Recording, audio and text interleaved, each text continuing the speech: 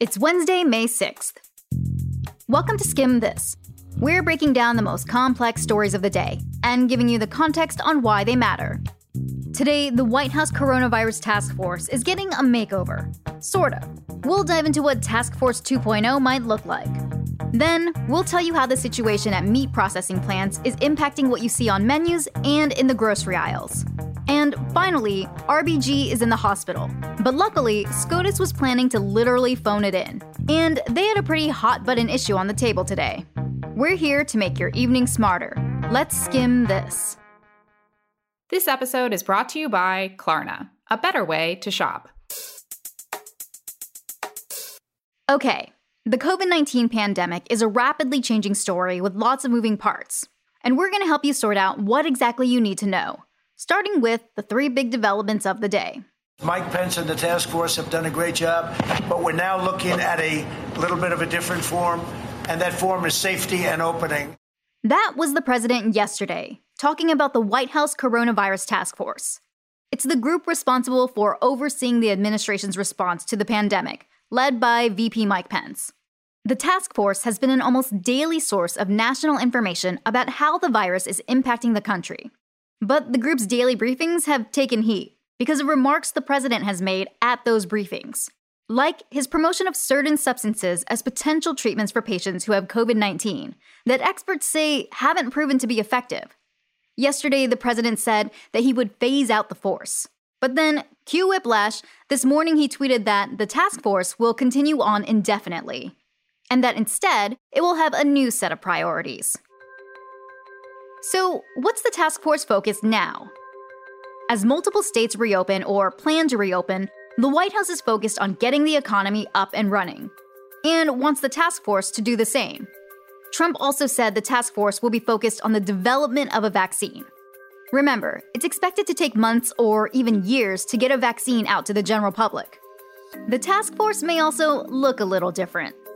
Some of the country's top medical experts like Dr. Anthony Fauci and Dr. Deborah Birx have become household names because of the group. But Trump pointed out that he might be adding or subtracting members as the task force evolves. So the White House task force is changing, but keep in mind the health impact of COVID-19 isn't. Infections in the United States are still increasing. So far, there have been over 1 million cases and over 70,000 deaths. And some are questioning whether it's too soon to be focusing on reopening the country, a move that could lead to a spike in cases and potentially another outbreak. Are you saying mission accomplished? No, not at all. The mission accomplished is when it's over. While the White House and the task force decide its next move, remember that state and local officials like your governor will be focused on the specifics of how and when each state reopens.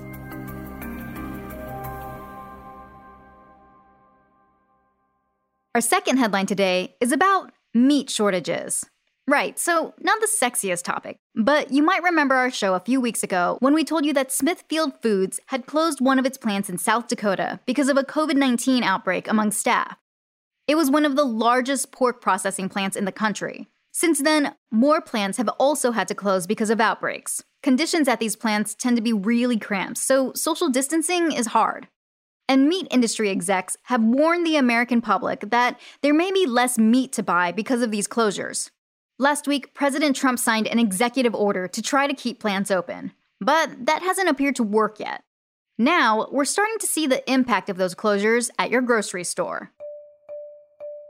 This week, major grocery and fast food chains say they're running out of meat or are drastically limiting the amount you can buy. On Monday, over 1,000 Wendy's locations across the U.S., nearly 1 in 5, were reportedly sold out of beef products. RIP Junior Bacon Cheeseburger. Even Costco, your favorite neighborhood members-only warehouse where you buy in bulk, is only allowing customers to buy just 3 products total of either beef, pork, or chicken. Grocery executives expect that this is only temporary, and while more meat plants could close, other plants, including Smithfield Foods, are now back up and running, at least in a limited way. Still, it takes a few weeks for fresh meat to get from the plant to the store, so in the meantime, you might expect price increases and less options. And also, while fresh meat is being impacted, frozen meat isn't having as many issues. So if you find yourself in the back of the supermarket asking, "Hey, where's the beef?" For now, maybe just try the frozen food section.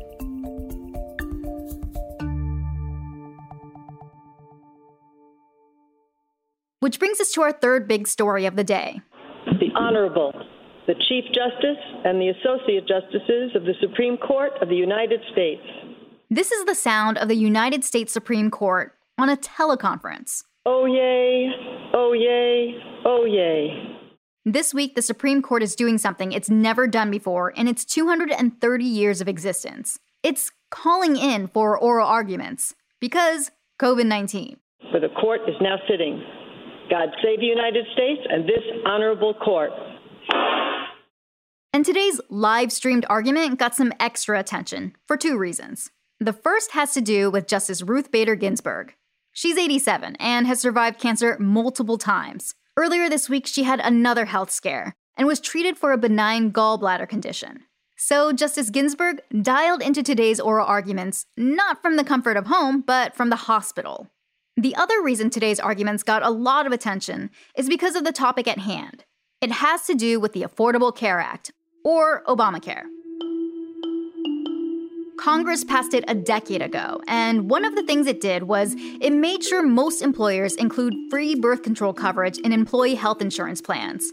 It's estimated that by 2018, the ACA made sure over 60 million women had access to free birth control.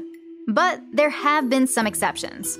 At first, houses of worship were exempt from having to provide free birth control coverage. But since then, the kinds of employers who can claim exemptions has expanded beyond churches or synagogues. In 2018, the Trump administration passed a ruling expanding those exemptions even further. It said employers could opt out not just for religious reasons, but for moral ones too. Some states are suing because they say the burden falls on them to pay for this coverage if companies don't offer free birth control. The rule was blocked by lower courts, and now the Supreme Court is deciding whether it can actually take effect. Per usual, SCOTUS gets a few weeks to mull this over before issuing a ruling. But if the Supremes were to give the okay on this rule, it's estimated that within a year, between 70 to 126,000 women could lose access to free birth control. And lots more employers, not just religious ones, would potentially be able to say, no can do. Like we said, there's a lot happening right now. To keep up to date on the latest news about COVID-19, head over to theskim.com/COVID updates. If you're like us, you've probably been trying to stick to a budget. But there are definitely items you still need, especially during a time like this, which can make it tricky. That's where Klarna comes in. They make things smoother. They're a shopping app that lets you shop from your favorite online stores and gives you exclusive deals. Plus, they'll even send you notifications when the price drops for items on your wish list, so you can have a smooth shopping experience. Head to Klarna.com to discover a better way to shop. That's KLARNA.com. And now, we're partnering with Klarna to press pause on the latest developing stories and share something that will make you smile. The COVID-19 pandemic has put a lot of big life events and decisions on hold, like wedding planning. But many bridal boutiques all around the US who've had to shut their doors are now taking their wedding dress showrooms online and are offering private consultations over video chat. The way it typically works is, during your appointment, wedding consultants or assistants will model the dresses you're interested in. Then, once you've narrowed down your options, the store will send you the actual dress to try on, or have you pick them up curbside. So, even if it's not exactly the pop champagne with your future bridesmaids moment you were hoping for, here's to at least being able to say yes to both the dress and also staying safely at home. No matter your situation, sometimes you just need to press pause. And every week, we send out an email with some of our favorite things to help you take a break. To sign up, head on over to theskim.com/presspause.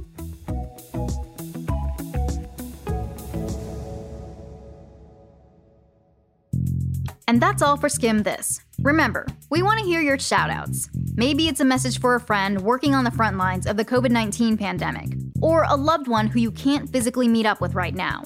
Give us a call at 646-461-6370 and leave us a voicemail.